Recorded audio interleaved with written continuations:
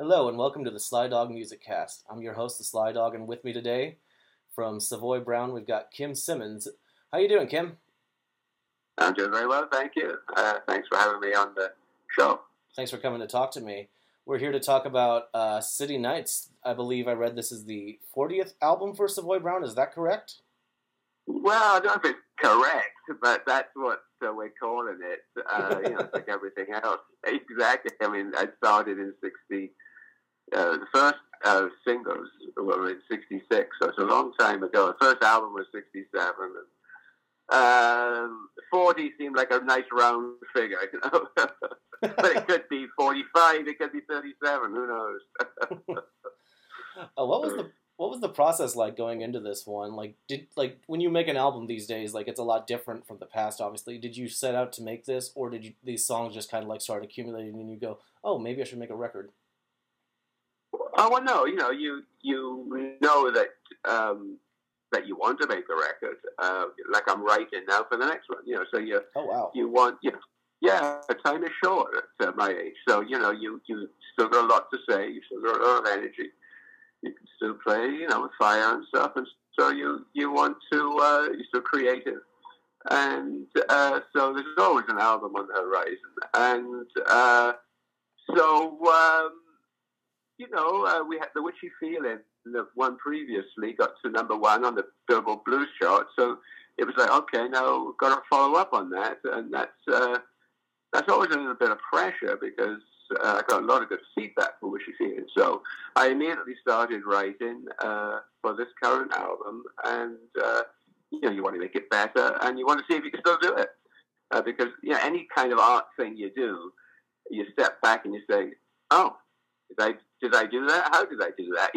The process then starts all over again. So, we had, you hope to get a good title that, so you get the bell cow type of song, that can kind of, everything else can latch around. And with City Nights, that kind of dictated the way it went. So most of the songs are in a minor key.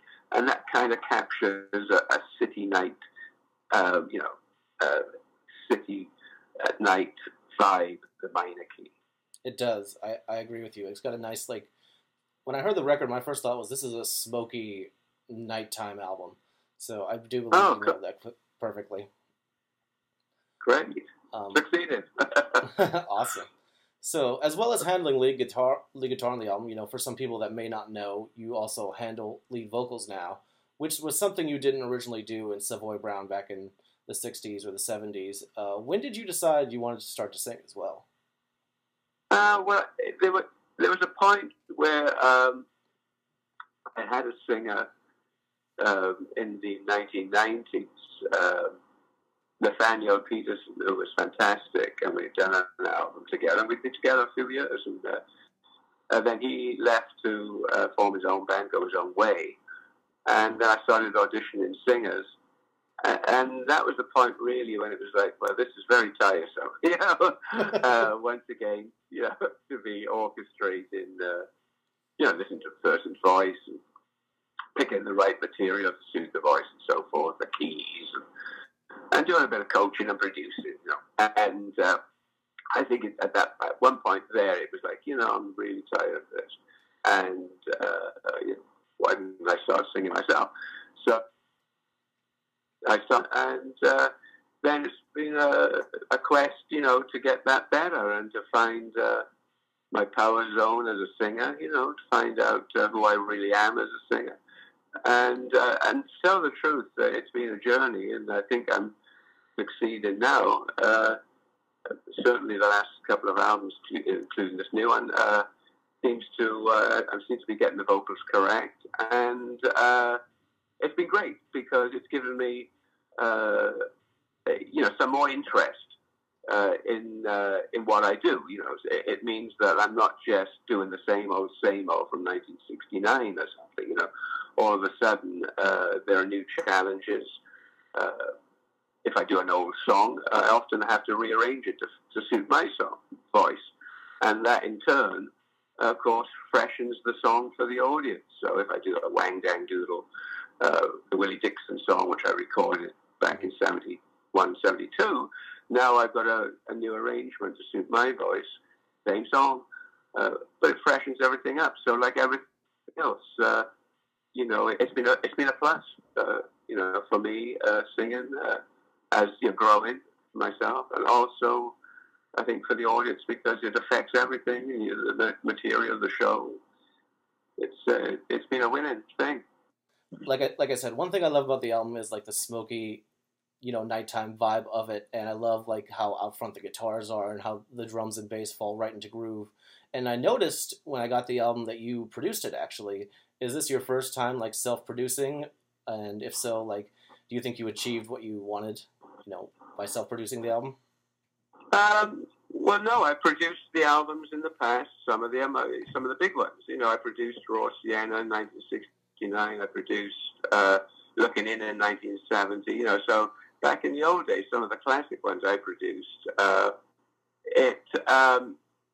Although it's a lot different back then because I would only write a couple of songs for an album, and maybe the singer in the band would write some of the songs, or or you would get songs from the outside. And also, I was only playing guitar, so it was easier to produce. It's harder to produce now because I'm singing, playing guitar, and writing the songs. Mm-hmm. So it does make it very difficult to be objective, and it's always the case, though, no matter if you're producing it or if you're not producing it. It's really difficult to listen to your own album once it's done. It's like looking in the mirror at yourself, unless you're a real egotist, you see all the flaws, you know what I mean? And so listening to an album that you've done, any kind of art, it's the same thing, really, you'd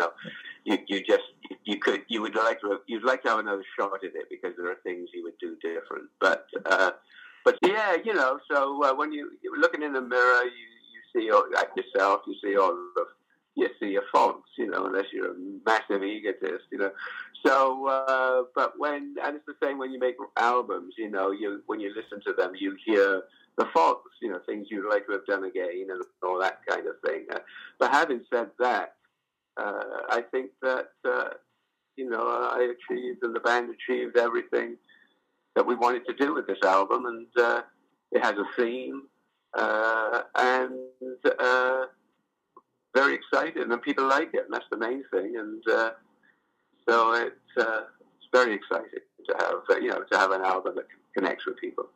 Awesome. I wanted to ask you about a few of my favorites from the album, actually. First up is Selfish World. I think it's a nice, slow-burning blues number. Can you tell me a little bit about the writing process of that one? Yeah, the process is always the same, writing with me for every song. I get up in the morning and have some coffee, and the first thing I do is start, writing and listening to music because I'm fresh then, Right. You haven't got any side things from the day. With Selfish World, I'm trying to think how that, I think all the songs, a portion of every song is a little about my experiences in life and what I think. And, we're all mad at the world, aren't we, in some way or other. And I thought it was just a nice way to put it, my frustrations, with society and the way things are, calling the world a selfish world. It was a way of kind of expressing my frustrations because, it's not so much, selfish world, but selfish people, Right. And, it's just a way of expressing my thoughts. Awesome.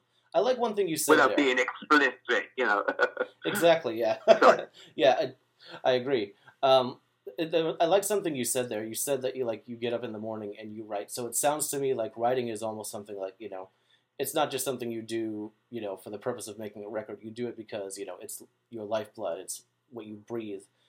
Like, that's really cool to hear. Yeah, it's something I enjoy doing, and yeah, exactly. I think that you have to, I have to always keep a portion of my mind on that whole process, it never goes, because it's what I do. It's what I enjoy doing. But you have to keep on it every day. It's like with your guitar playing. I have to practice every day because you have to keep in touch with what you're doing. There was a time I thought, what should I practice? Because guitar playing is a bit like riding a bike. You could not ride a bike for 2 years and get on it. You can ride a bike. And guitar playing is similar to that. I could not play for a year and pick up the guitar and still play. But there's a difference between playing and really being in touch with your instrument. So every day I keep in touch with songwriting, keep in touch with guitar playing. It's a process where you have to find certain. Getting older, it's also good to keep your mind. But it's a solution type thing. You have a song idea, you have a lyric, you have a good title, but but it's not working. Sometimes that can go on for a year or two. You have a good lyric, but you can't get it into the right format, and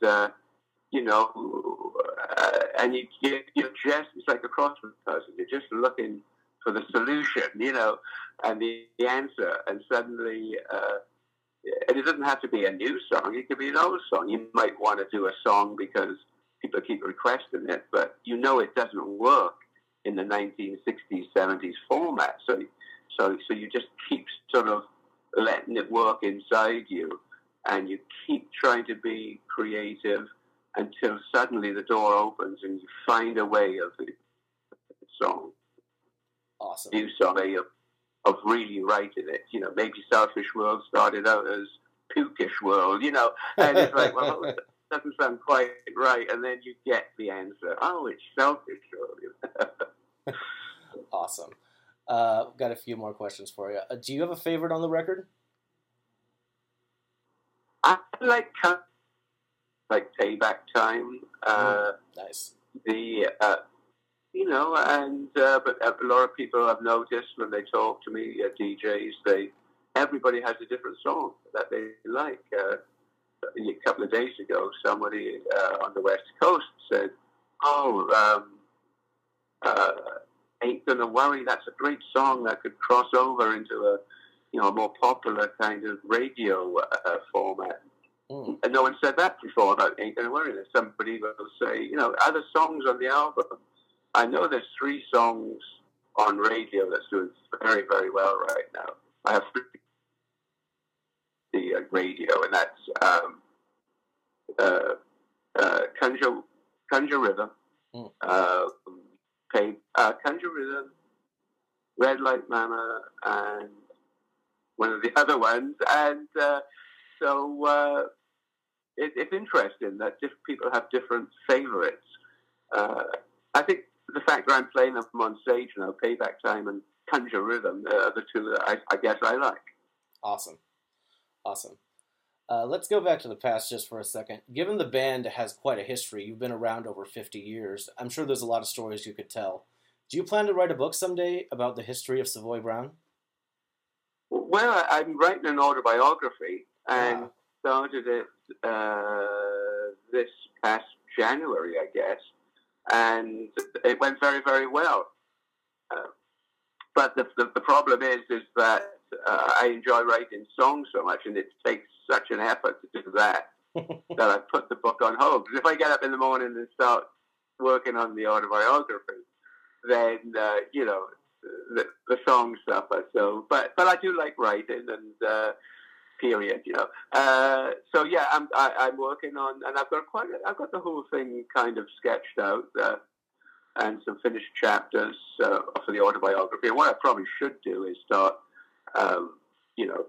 whether they're shopping it around, so that to some publishers or something, to see that would inspire me to finish it. If somebody read some of the stuff, said, hey, we'd like to publish this, then I think I would get to finish it, because it's not really the story of Savoy Brown, because everybody sort of knows that, but it's not everybody knows that, but you can find out pretty much the sketch of that. It's a bit about obviously my life, about the British blues scene from my standpoint. I mean, I'm a part of history in that regard, and I've noticed that, as in all history, it shocked me, how untrue some of the history is, and so I've got to set things right from my standpoint, with British blues history in the 60s, and then just tell some of those stories that people want to hear about. Awesome. I hope you finish it, and I hope we get to read it someday. I got one more question for you. As we just said, Savoy Brown's been around for over 50 years. Do you have any funny stories from the road you'd like to share? Oh, funny? Oh, but no, well, let me. Okay, now I've got to go back to the book and think of one or two of the crazy stories. Well, the one that I don't know if it's great if you read about it. I'm not sure how I can. Would it be that? Hold on a second. There's a million of them. Let me find a fact. The problem is a lot of them are quite edgy. You know what I mean? So I told one the other day. It's funny now, but this is the kind of stuff that would happen to you. I mean, how any of us survive life, without dying when we're 27 or something, I don't know. But it's even more so if you're traveling on the road. We did a show at the Academy of Music in the 1970s. There was about 3,000 people. There was a really nice theatre, and I'm sure it's still around now. And, of course, back then, there were no rules, so people could bring in any substance they want. They could bring in alcohol. They could do whatever they want, take photos. There was no... It was a free-for-all, and which I missed to some degree. Although I don't miss it when I tell the story. So we play the show, and we come into the very end of the last chord of the last song of the show. And, of course, by this time, the crowd are excited. So we're a few bars away from the last chord, and I'm on stage, and suddenly I catch something out of the corner of my eye, but I'm playing. Bang! Something hits me, and I stagger back. Oh, no. What happened? Yeah, exactly. And the crowd, wow, a sudden hush, and I'm stunned, and something hits the floor. It's a Jack Daniels bottle. Oh. And it hits me right in the chest, right above the guitar.